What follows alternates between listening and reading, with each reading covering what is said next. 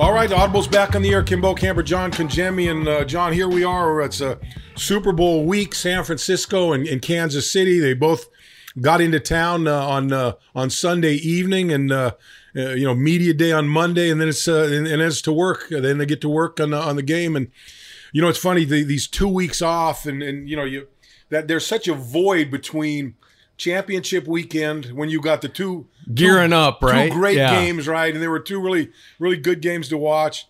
And then you got that 2 weeks before the Super Bowl starts. And that week, that Pro Bowl week, where it's just like there's like a void of information coming out, little dribs and drabs. But right.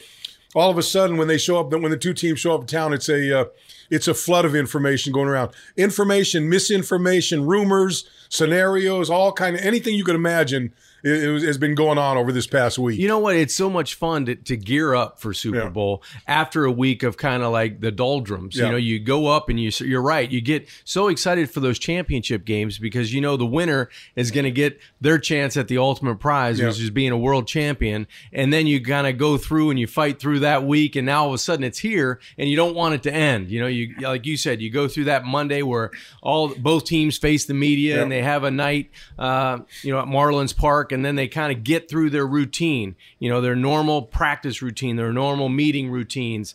And the coaches kind of put the final touches on their game plans. And I'm sure they were doing a lot of work during that downtime, to finalize and get a game plan where they felt like they were going to, become victorious on Sunday night.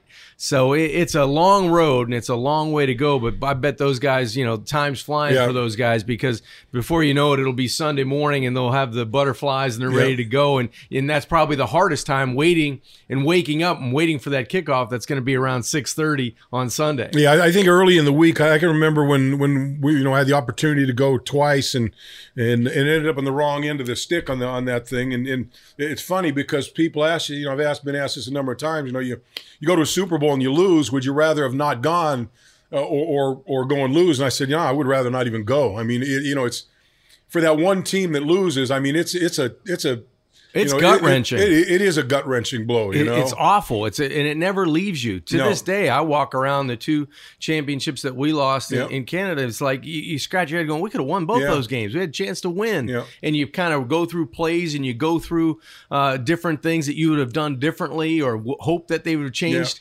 the outcome of the game. But you're right. It's gut-wrenching. And it stays with you for a long time. What? I tell you, to this day, I played in 82 and 84. That's, decades ago. But it still bothers me to watch the Super Bowl to this day. Yeah. I watch it. I watch it like everybody else. But when I watch it, there's a hole in me. Right. There's something missing inside of me because, having been there, having had the opportunity only to fumble it away twice, and just having that memory linger with you. And, God, especially, leading up into the Super Bowl, they're playing Super Bowl highlights. Here comes this game. Here's this game. Here's that game. And, every now and then you walk by and you're, geez, I don't want to watch that game again, Forget it. Much less a second game after that,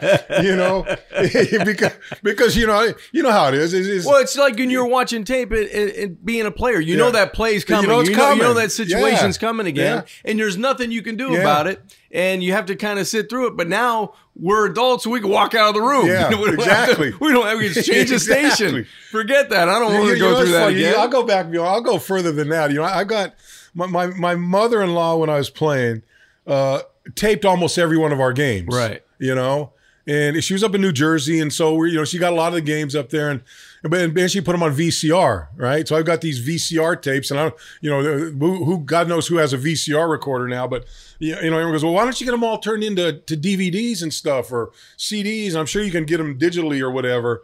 And I go, I don't want them. I can't look. Dude, you want me to let that shit linger longer? I can't. Well, I'm talking about like a third week of the season in 1980, 81 or something where you played Tampa Bay in some random game, random meaningless game. And I slide it in for a minute, and I watch like one series. I go, I can't watch this. I know, because I know it's kind of. I remember I missed a tackle here, right? And I'm afraid if I watch it, I'll hear the echoes of Don Shuley in my ear. Make that play. Oh, it never goes away. It never goes away. I'm 65 years old. I know. And it still doesn't go away. It's Right. still, I remember, I could pick up any game, put it on, and watch it and go turn it off because I know I made it. I got something coming up I don't want to see. You know what's funny? My high school buddies and I, we went and played golf the other day, and we were reliving one of the plays from St. Thomas Aquinas when we were 16 years old about George Smith getting choked on the court on the phones, running down the sidelines because I changed the play in the huddle. Right. You know, it was a time where you used to shuttle players in and out. Yeah. So the fullback would come in and another fullback would go out, or a wide receiver would come in, a wide receiver would go out. Well, my best friend comes in at wide receiver and he goes, "Yeah, the old man wants to run 31 S trap, but I'm going to be open on the corner." I said, "Let's run the corner." So we call the play, we change the play, and all of a sudden I see George running down the sideline, and instead of the cords falling off of his head, they fell on his Adam's apple, and he almost went ass over tea kettle. Right? Yeah, he almost went down, and no one wanted to go to the sidelines after that. It's funny, it's funny you mention that because I was at a deal. I did a deal a couple of years ago with a reunion of my high school football team of my senior year, and we had like 25 guys there, which was awesome, and guys I hadn't seen. Some of those guys I hadn't seen since the day I left to go to college, and so to come back with, and it's funny because the conversations were, and I don't know where I got off on this tangent, but anyway, the conversations were, they'd go, the guys come in, "Hey, Kim, you remember that? Remember we were playing, Mount Pleasant High School, in the third quarter?" And I'm going, "Bro, that's a long time ago. Been a lot of games under the bridge. There's a lot of hits, but for them." For guys that it's vivid, they know it like it was yesterday. Yeah, where their last game, their senior year was it. That was it. That's where their football life ended for the rest of their life. So those memories of those games that they played in that year are crystal clear to them. Exactly, crystal clear. And me, I'm like, well, I remember where that school was. Right. But that's we won that game, didn't we? yeah, you remember. It was 34-17. We came, I don't know. Well, I guarantee the guys playing on Sunday for a world championship will remember the good plays. Yeah, no doubt. They'll remember the bad plays. They'll remember the ones in between for the rest of their lives. And it's one of those things where, man, if you're playing in that game, how badly you want to win that game. Yeah. You know what? And two, you look, we could sit down and we'll talk about the games. We'll talk about the 49ers and, can the 49ers run the football like they've done and be effective against Kansas City. He got Chris Jones coming back for them, and he played the last game, and he got out healthy, so they got one of the big run stoppers back. Can Pat Mahomes, do the things that he's done against that San Francisco defense, especially with that front four that they've got. We'll talk about all that stuff as we go on, but it's funny, you can break these and look, you watch NFL Network. You watch ESPN, you watch any of these shows, and it's going to be broken down. It is going to be broken down to the most minute thing you can think of. And if I was to put an umbrella over the game and say, this is what's going to decide the game, it's going to be the team that takes the game more seriously than the ancillary stuff that's going on around you with the Super Bowl. And it's easy to say that, hey, when I get there, no, we're going to be focused. But when I remember playing in the first Super Bowl I played in, we went to the hotel and, checked in, got our keys, got everything. You had to go in, like if you're a Nike guy, you went into the Nike. Right, you did all your deal. And you got your goodie bag and then all the T-shirts and stuff they're getting you. And then you go up the room and then you come down and all of a sudden the elevators open up and the lobby is just packed with people. It's family, it's friends, it's people looking to scalp tickets, it's agents, it's how about the people you forgot to tell? Yeah, I'll meet you. Yeah, I'll meet you there at such and such. And so so you got all this going on, and it's the team that can filter that out, the team that can push that aside and not get caught up in it. And to the point where you get into a game and it's the second quarter, and you go, man, we're in the Super Bowl. You're gonna get, something's, so that to me, I think these games, like I said, on an umbrella looking at it, overall are won or lost by the team that can focus the best this week. They both focused last week when they're in their home facilities.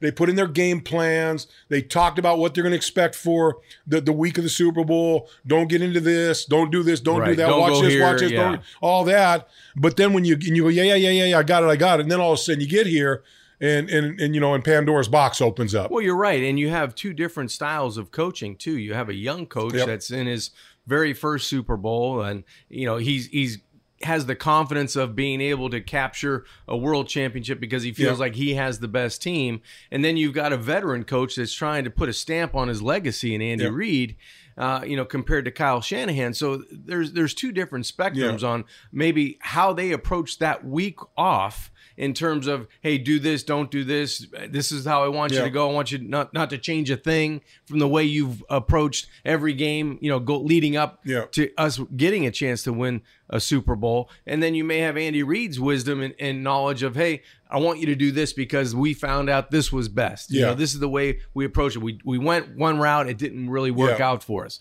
So you have that to consider, you know, how the mentality of these teams are coming into Super Bowl week with a young coach that, you know, is his first time against a veteran coach that, boy, if he wins a Super Bowl, you could see him, you know, maybe one day being a Hall of Famer. Yeah. Speaking of Hall of Fame, we're going to get a chance here a little bit later on in the program to talk to who we hope is going to be a Hall of Famer Saturday, the day before the Super Bowl begins.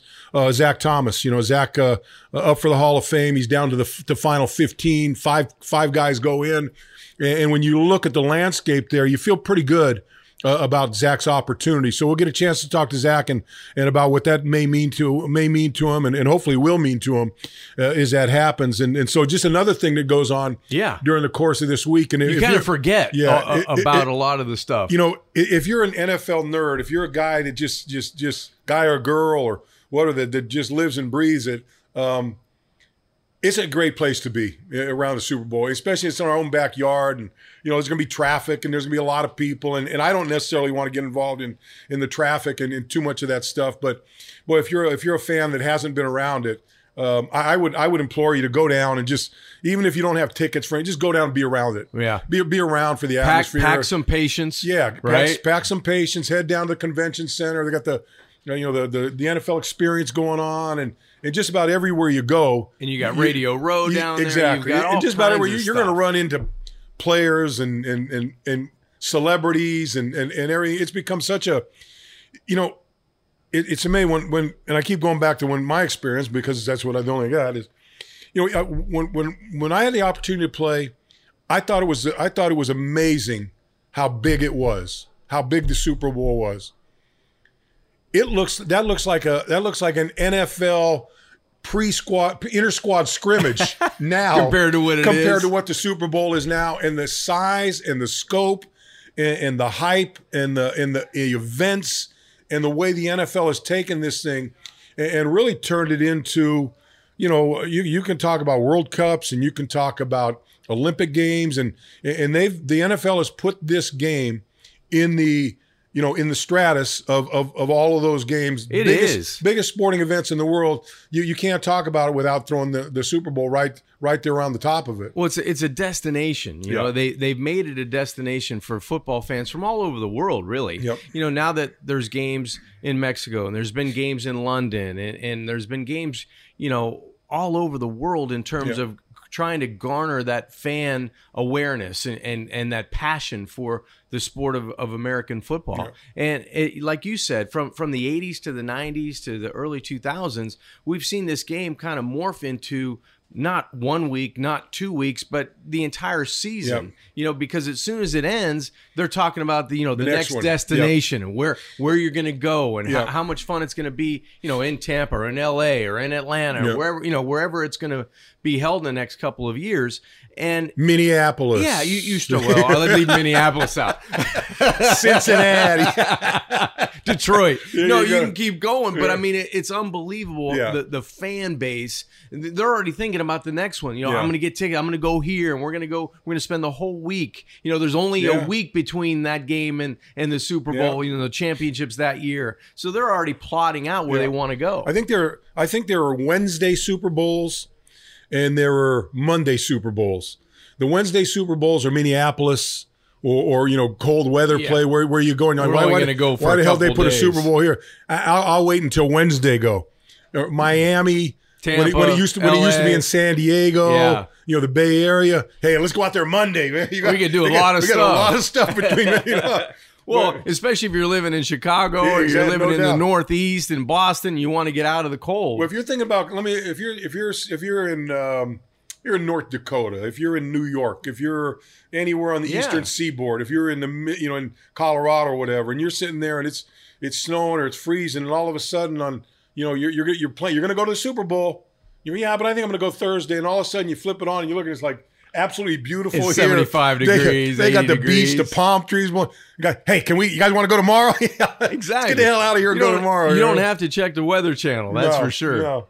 So speaking of that, all the side and again, Miami, to me, why Miami is not on a regular rotation for this game is to me the best. To me, if I was to pick, it would be Miami, it would be New Orleans, it would be San Diego, and probably now with the 49ers new stand, probably the Bay Area up there, probably be the four and places. Vegas is probably going to come into Vegas will probably play be in the mix, too. which I can't imagine that. That might be a 2-weeker. but anyway, so this is one of the places. So know where it is, know what it's going to be. Now the question is, John, when you look at this football team, for this football game, boy, they're two. You can make a case. It's easy to make a case. We could sit here and go for 10 minutes. Who you like? And you take Kansas City, and I'm going to take San Francisco, and we'll tell each other why that team's going to win, and then we go flip it over, and I can tell you the same. We would be nodding. I can tell you why the other guy is going to win. So it's one of those games which I think, to me, I think this is. I thought I heard yesterday that this game 1 point spread is the lowest point spread total of any Super Bowl. It's that close. That's amazing. And when you really do, when you dive in and you look at the teams, the names, the quarterbacks everybody knows, the defensive ends for each team or key defensive players everybody knows. But it's the running backs. You go, okay, yeah, this guy was all right with Miami and Damian Williams, or this guy was on 5 teams just a couple of years ago for San Francisco. So you don't really have familiarity, but you do in terms of the way they play. And if you follow those two teams throughout the regular season, you know that they have fought adversity. They're not coming in with, just one loss or 2 losses on the season. They've been able to, kind of get back after they've stumbled and get back into their winning ways and get on a roll a little bit. And especially when the playoffs started, with the Dolphins beating New England and having Kansas City be able to stay at home, throughout the playoffs really helped them because in their 2 games they fell behind, and they kind of needed that home field advantage to get that crowd going and get themselves back into the football game. And for San Fran, the same way, only their wins have been more dominant. It seems like, they felt like they handled their business a little bit more clean, I guess, cleaner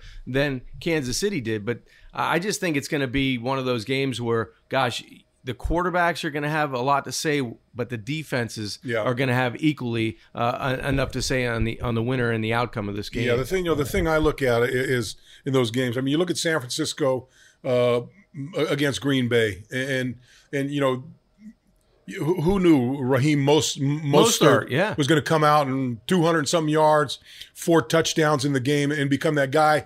Now, my guess is that he's an afterthought come Monday after Super Bowl. I just can't see, look, everyone knows his story now. He's on 5, 6, 7 teams. How many teams he's been on and kind of bounced around. The Dolphins had him I remember talking with for him a little bit and this and that. But to expect that he's going to do it again is a little bit far-fetched to me. But having said that, the other thing I look at about that game, the championship game on the NFC side is, I thought just San Francisco just mauled Green Bay. They did. From the offensive line. I think the offensive line just manhandled the line of scrimmage, and the defensive line manhandled the line of scrimmage. And to me, that was the biggest difference in that football game. Never allowed Aaron Rodgers to really get going. Never let them get their running game going. And defensively, they had an answer to everything that the Green Bay was showing them. Did you think too, watching that game? I think San Francisco, because they're so athletic on the offensive line, and Kittle is such a good blocker at tight end. The way they scheme their runs are a lot different than a lot of teams in the NFL. Pulling a tackle and letting your tight end seal and let that tackle get to the second level when you're running a counter that takes a long time. But yet they were still able to be able to get the angles on those blocks because they're so strong and athletic to get there. I just think that brings a whole new dynamic in their running game. To me, Kittle is really one of the keys. And look, you can talk about him catching the football. Both tight ends on both sides, exactly. Right? Runs after catch. You can talk about that. But I think you're right. The thing to me that makes him such a perfect fit for the 49ers is his ability to block. He come in a wham block and take somebody out. They're not afraid to set him over a defensive end and have him hook him. That's right. And try to get him in a position. And normally you watch, you see a lot of the time where it's they a mismatch. They put a they put a linebacker over a tight end or a defensive end over him, and the guy gets run over. Well, Kittle matches up and blocks as well as just about any with them, and that gives them a lot of freedom. And to me, it's almost this game may be about perimeter football. Which team is going to be able to get their running game out to the perimeters? Just think back to the game, Kansas City's game against Tennessee. That one play where Mahomes gets out, almost barely gets around the corner, and then and he outruns him down the sideline. Right. One of the great runs that we've seen in playoff football. And there it is, that perimeter game. If you got to, can the 49ers keep him off the perimeter and keep him from turning that corner? That's going to be one of the big issues for them. But can San Fran have some balance? Because I don't think in a Super Bowl, I mean, they did it in an NFC Championship game. They didn't throw a pass in the third quarter. I mean, can you continue to live like that and be able to work off of play action now? Because Kansas City's going to have an answer at the line of scrimmage. They're going to. It's not going to be as easy as it was, I don't think, in the championship game. Now it might be. Look, I think one of the things Kansas City may have going for them from that standpoint is, Tennessee tried to. Remember, Tennessee came out in the championship game. They went 3 tights. Yeah. They're trying to do all that stuff, trying to get the corners and this and that. So Kansas City had a game a couple weeks ago defending what I think they're going to see out of the 49ers in a different fashion, right? But still that work in the corners and trying to break down that break down the contain that there perimeter and find a soft corner on it. Yeah, it'll be interesting how the defensive schemes and what they try, their answers are going to be to the multiple sets that San Francisco and Kansas City can give you. I think Kansas City is a little bit more freewheeling with, hey, let's just go one back and let's spread everybody out and let Patrick decide where he wants to go with the football. And I think it's going to be a key for him to be patient because San Fran's going to sit back in zone. They can put pressure with just 4. So they're going to sit back in those zone coverages, and you're going to have to take what's there in the passing game and not really force the issue down the field, because that's how opposing teams put the ball at risk. For the corners and Sherman coming up with a couple picks in the postseason and being able to get greedy. When you don't need to, when you just need to kind of let it come to you as a quarterback, and that'll be something to watch. Yeah. The other thing too is watching Kansas City, their offense. Andy Reid's going to come up with some different wrinkles. He's going to show you different things. And I can recall when the Dolphins played Kansas City a few years ago, going out there when Albert Wilson was still on the Chiefs, and much like they use Tyreek Hill now, they were using Albert on those jet sweeps. Oh man, fake jet. Motion. Give him in motion, and now everyone's in it, and then you come the other way, and so he's Andy Reid knows this offense, has put this offense together so much that wide misdirection is going to be a big part of this game. And the other thing is, I think when you look at Kansas City's offense, and you got a very speed kills on their offense. Right. They're a fast. You can't lose leverage if you're San Francisco. Eye discipline and being disciplined with your leverage. Yeah, and you got that front. One of the things I've always much like when the Giants beat New England when they played them in the Super Bowl, when New England was undefeated, their ability to just rush 4 guys up front, create pressure, and look, they had Eli Manning back. Not Eli Manning. They had who was. Brady. Right. Brady wasn't going in, so it wasn't the same as having Patrick Mahomes.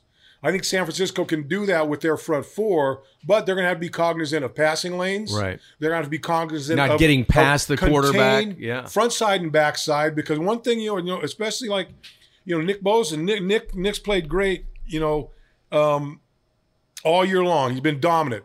If I see one flaw in Nick, it's he wants to make every play.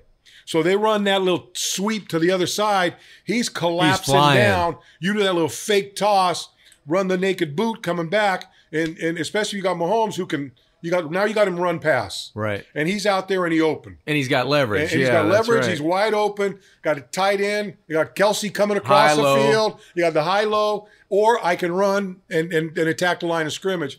Boy, that to me is going to be one of the issues that I think that and I watched the 49ers enough to where you can see where they've kind of schooled Bose on that. But he's got that mentality of wanting to make every play, and sometimes he bites in that cheese and so there's a lot of different opportunity out there.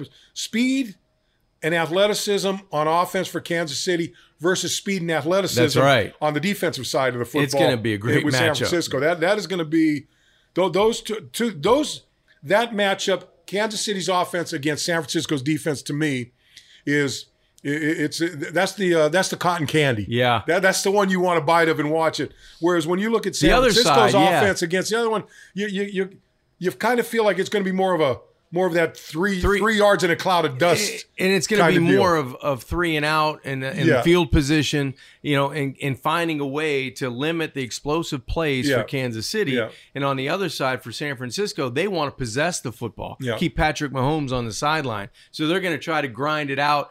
Play action, get Jimmy on that little play action where he has the tight end really quick in the flat, get the football, they move the chains, and they do it again. And they start on that clock because the less opportunities and possessions you can give Kansas City in this game, I think that's one of those keys for San Francisco that they're going to try to, create ball possession and create time of possession and create field position wins to make them go 80 and 90 yards. Let me ask you this, John. Jimmy Garoppolo, biggest game he's ever played in his life. Absolutely. As last week was the biggest game, or 2 weeks ago was the biggest game he played in his life. He didn't have to throw the ball a lot. What did he throw 8 times? Didn't have to throw the whole ball a whole bunch. They were able to run the football. I've got to think that Kansas City going into this game says, hey, you know what? If someone's going to beat us, it's going to be Jimmy Garoppolo. Oh, I think they're going to come after him. You got to stop the run and force him to. They got to make him be the focus of that offense. Absolutely. You got to win or lose. You're going to have to win or lose with Jimmy Garoppolo. They want to do what they did to the Titans. Yes. I'm not saying that everybody has a Derrick Henry in the backfield because they don't, but that's the formula. Yep. You have to win on first and second down. Yep. If you get to 3rd and 8, make the quarterback win against man coverage and make him do it with the least amount of time in the pocket. And I think that's where Kansas City wants it to be. If they can stop or slow down the run and then send that extra guy that makes Garoppolo maybe want to throw it a count early, that's their advantage. Yeah. That's where they want the game to be played. It's funny because you look at the teams and they're very different, but they're very similar. Tight end dominant, right? Both teams are tight end dominant. Both teams have pretty good offensive lines. Adequate runners. Yeah, it's going to be a nice little matchup here. And very fortunate now to be joined by first of all, one of my favorite players ever for the Miami Dolphins, and one of the classiest guys that ever played for the Dolphins. And hopefully we see him here on Saturday morning, I guess, at some time. I don't know if it's morning or mid-afternoon. I think Zach will take it any time on Saturday. When he hears that little that knock on the door, and I think we'll all celebrate that. Zach Thomas, and join us right now. Zach, hey, thanks for joining us. And John Kangemi, Kim Bokamp are with you. Appreciate you taking some time out for us. I know it's a busy week and an exciting week for you, so we really appreciate your time. Hey, anytime for you, Kim. Same with you, John. Thanks, Zach. So Zach, tell me, here we are, early week, Super Bowl week, Hall of Fame coming up. You're one of the finalists, 5 guys being picked. What's in your gut right now? Man, it's you know what? I already feel like I won, man. Even if I get the phone call. I mean, just to be in the conversation to me is humbling because it's a individual award but it's a team game. And so and you both know of all the great talent we had around me and JT during those times with Jimmy Johnson, days, and that was fun. So for me to get all the credit is kind of like, but I'll take it. How do you have you got a swath of a cloth out to see what you look like in mustard yellow? No. I never do that, and that's not me, and that's not really me to be out. You know me already. I get you. Not the campaign or anything like that. Yeah. It's just never.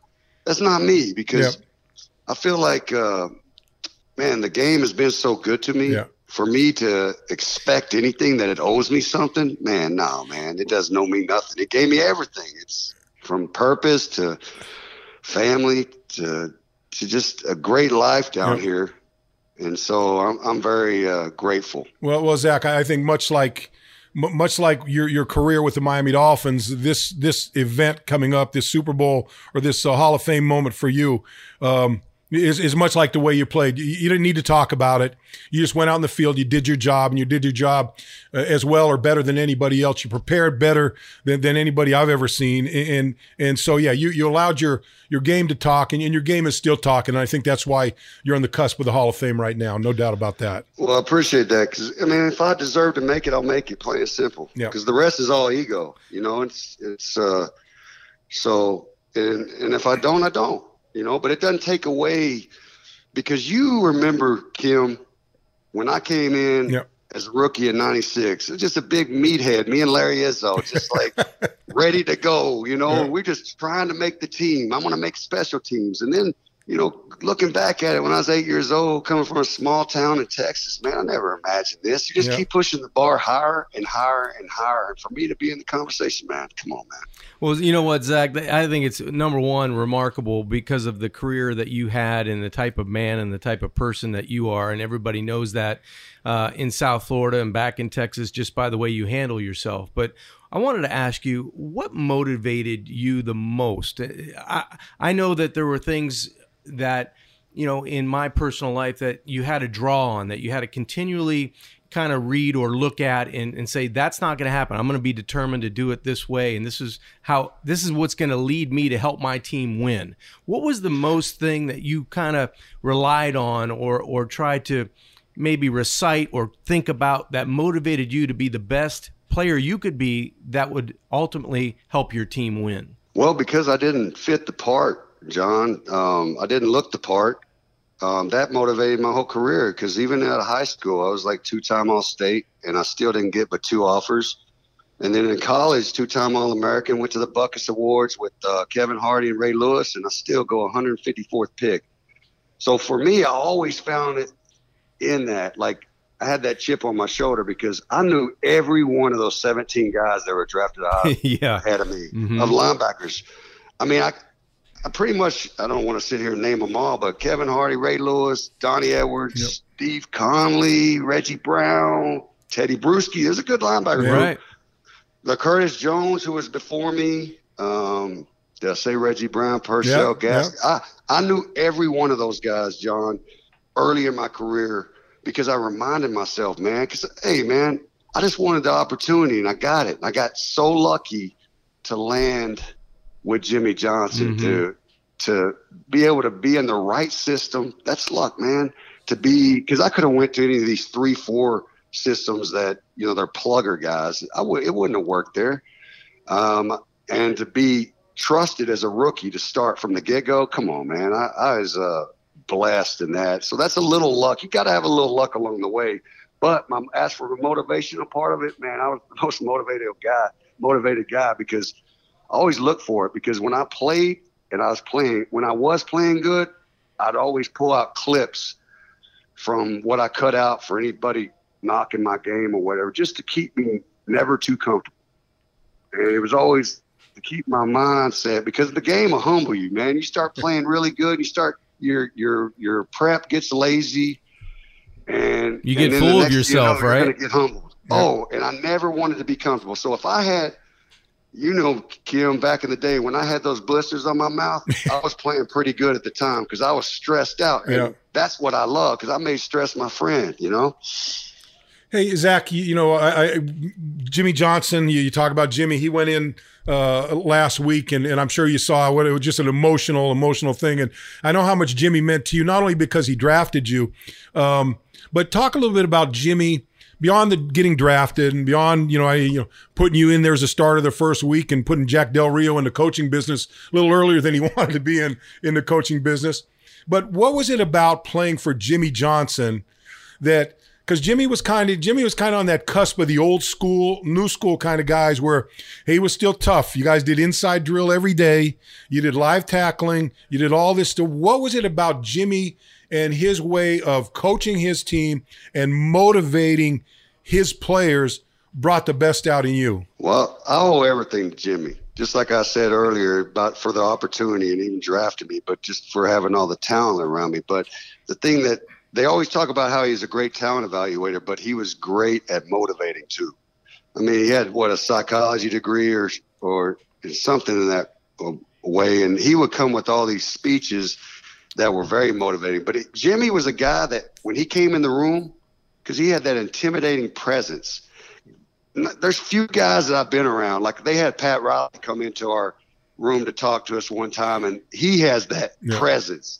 Not too many guys have that presence where, there's other coaches that everybody's just horsing around when they come in the room. But when Jimmy came in the room, everybody got quiet. And everybody was there in the meeting room. It didn't matter if we have a 9 o'clock meeting, guys were there at 8:45, 8:50, because they knew if everybody was there and there was one guy missing, it was 8:58, he was late. Didn't matter if it was 9 o'clock meeting. That was Jimmy. Jimmy could look at me and if I wasn't playing so good, he'd just give me that look. Yeah. And he already got the message across. That right there, just special how he can motivate guys. He knew who the guys to push, who to be harder on. But yes, those days of practicing then, man, I remember going live in the middle of the season because we weren't practicing hard and tackling to the ground. And I think Kareem Abdul-Jabbar got hurt. And I felt bad for that because I was on a blitz and I hit him. But he didn't even play that week because we're going live in practice, So, but yeah, Jimmy was the best, man. Yeah, Zach, I wanted to ask you a little bit about the mental side of it. Everybody could see the physical traits that you possessed and the passion that you played with. But I was hoping that you could remember maybe a story or two that you're playing in a game and you're calling out a play in terms of being able to know exactly where that offense is going with the run, with the play action, whatever it may be. And that quarterback kind of looks at you like Jimmy Johnson looked at you when he wanted you to turn it up a little bit, going, that SOB knows exactly where we're going. Well, I'll tell you what, it used to be a chess match when we play like a Peyton Manning or Tom Brady, because those guys always had a lot of time when they were in the snap count, usually around 18 seconds, they're over there seeing what we have and we're disguising and doing all that. But then they make a call, and then it's how you adjust. How do you adjust? And so that part of it, that's what I miss. All the pre-snap was my favorite part of the game. That's why walkthrough was more important to me than practice, because I'm wasting my time if I don't get my alignment right. And I'm talking about alignment. It could be 1 inch, one direction or the other, my depth, because it was most important for me was my alignment and assignment. And that's when you win anyways, right, Kim? Because usually on Monday morning is the coach is telling you what you did wrong when you get beat, because you beat yourself way more than the other team beat you. So for me, walkthrough was my most important thing, because it was overlooked by a lot of guys. They always like horsing around, but that was when I was most focused, because I felt like I always relied on the angles. Never get an offensive lineman a clean angle at me versus different formations, because I wasn't the biggest guy. So angles was important to me. And when they tried to go wide to get to me for the perimeter, a lot of times they run into Timbo. You know how wide Timbo was. So they couldn't even get to me. So, and then when they're trying to get to that angle, they're not square on you. You can take them wherever you want. Now, if I was to take on a guard and try to go man up, like even John Offlaw used to do, I can't do that. That's not me. It's not me. I can't do that, because I'll get mauled. And so that was so important to me. I got off rambling on your your question there, John. Sorry, but with the whole mindset part of it, like if I was to catch a play or two during the game, it would tell me that I'm in their playbook when I really wasn't. Yeah. And you got to react as a linebacker. But before going in a game and you prep really good, you got a lot of confidence, man. Because, you know, I didn't have all the tangibles with the speed or the size, but I was probably the most confident player on the field because of all that prep. And it was a skill I trained, man, over the years. And that helped me with the anticipation and reading the play. You touched on Tim Bowens. I'll add Daryl Gardner, Trace Armstrong, Jason Taylor, Channing Crowder, Patrick Sam, Brock Marion. I don't know who the other safety coming in and out was. But you guys, the one thing I always enjoyed watching the way you guys played, but also enjoyed watching you guys play because I know how close you guys were, you know, and had the opportunity to play on some teams where we were just so close that you could have nonverbal communication. Guys knew what you're doing. You know, you didn't even have to say anything. You could look them in the eye and they knew what you're thinking. And I just, both on and off the field, I just felt like you guys were such a close unit that it made you a really, really good defense. Although you had really good individuals, you were better as a unit than you were the individuals of that unit. I agree 100%. And it was fun. I wouldn't have traded that defense for anyone. I mean, you know, it was kind of hard at times because you got to take care of yourselves first on defense. Don't worry about what the offense is doing because a lot of times they relied on the defense because at the time it was okay to punt. Well, it's never okay to punt, you know what I'm saying? But for us, sometimes we go to the sidelines, and by the time you get your water, they're already calling punt team. Yeah. And so for guys, because here's the thing, if you sit there and go, what, punting already, negativity's already sitting in. You're getting out of your mindset, your zone, and you got to take care of yourself to give yourself the best chance to win in that game. And so that's why we all had to stay together. And that's what's good. Everybody gave everybody credit, man. Look at JT, man. First ballot, deserving. And he gave the whole team, especially the defense, credit for his induction. And we all feel part of that because I was so happy for him because, I mean, for one of us to go in, it's amazing because it's the best of the best, you know? Yeah, no doubt. Hey, Zach, we appreciate you spending some time. We could sit here and talk to you forever, but I just want to, again, thank you for your time and thank you for your career and, you know, lifelong Miami Dolphin. And, you know, we're proud of you and we look forward to the good news coming to you this week on Saturday and can't wait to see you in the Hall of Fame. It'll be, I may have to, you know, I said I would never go into the Hall of Fame until they put Bob Kuchenberg's bust in there. I might have to sneak in if they put you in there. I may have to go in incognito, not Richie incognito, but I may have to go in undercover to see your bust in there. But hopefully at one point I can go in and see both of you guys in there. But I know this is a big week for you. And again, appreciate your time and wish you Zach, nothing but the best. Buddy. Hey, thanks, guys. And you know Bob deserves to go in. Rest in peace, man. And you know, for me, I'm going to be in Canton this year anyway, win or lose, because it's Jimmy. So I'm going out there. So we got to get you out there, Kim. So it'd be nice, you know, to be added there. Well, I'd be happy to see you. I'd be happy to see you guys go in there because the only way I'm going in is with the ticket. So, all right, Zach. Zach, thank you so much, man. Appreciate Best of luck. All right, guys. Thank you. All right.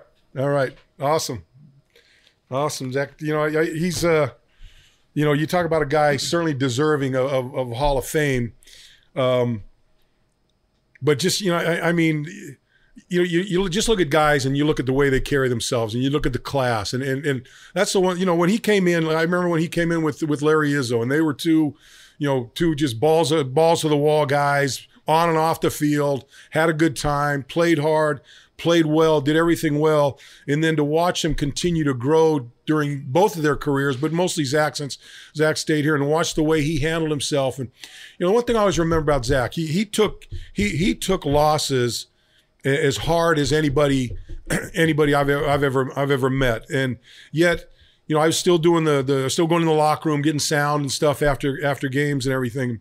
And no matter how bad the loss was, he always stood up. He was there to talk to you. He was there to talk. That's right. And he wasn't shutting anybody down. And no matter what question was asked, he answered it, and he answered it in, you know, truthfully in the way he felt. And I think that certainly endeared him to a lot of people, and just the way he carried himself. You know what?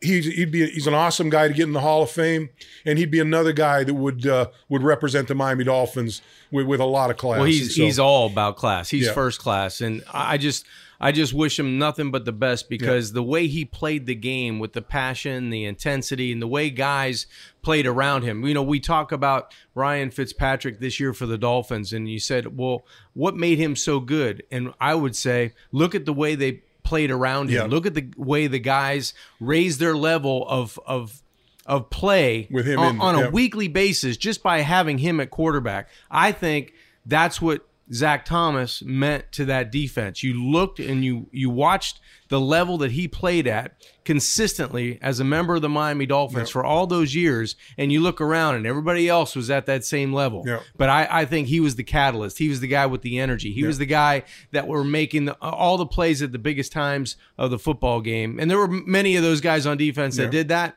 but I wouldn't say there were that many better than Zach Thomas. Well, you know, it's funny. We had we're going to wrap it up here in a second, but you know, we had Trace Armstrong last week, and talked to Trace about his thoughts on Zach, and I thought he really, you know, the one thing he said that really resonated with me and always stayed with me was the fact that Zach made the biggest plays in the biggest moments of the game. Yeah, and that to me is one of the things that defines Zach Thomas. Absolutely. All right, that's going to do it. We're going to wrap it up, and got a big Super Bowl coming up. We'll be back next week. We'll talk about the winner of that game. John, real quickly before we go, I'm not a big predicting guy, but how do you see this game? How this game playing out? Boy, I think it's going to be a close one. It's going to be one of those where I think Patrick Mahomes is going to have the football last, and I think they're going to find a way to win the game somewhere in the fourth quarter. Yeah, you know what? I grew up in the Bay Area. I was a 49er fan with John Brody and Leo Nomolini and all Jimmy Johnson, and going back to all those guys forever and ever and ever. So I've got a little soft spot in my heart for the 49ers, but I think I'd like to see Andy Reid walk away with a Lombardi trophy in Kansas City. So I like both teams. I've liked both franchises. It's a great matchup. For a long time. It's a great matchup. It's a star-studded Super Bowl. There's different styles. There's different guys. It really is going to be. You couldn't ask for a better matchup. I was dreading Tennessee Green Bay. Ooh, I think the NFL was dreading Tennessee Green Bay rolling into Miami this week, but we got two teams dressed in red coming in. We'll see who comes away with the trophy at the end. That's going to do it for the Audible this week. We'll catch you next week. We'll talk about the game afterwards. For John Congemi, I'm Kim Bokamper. Stay safe. We'll see you then.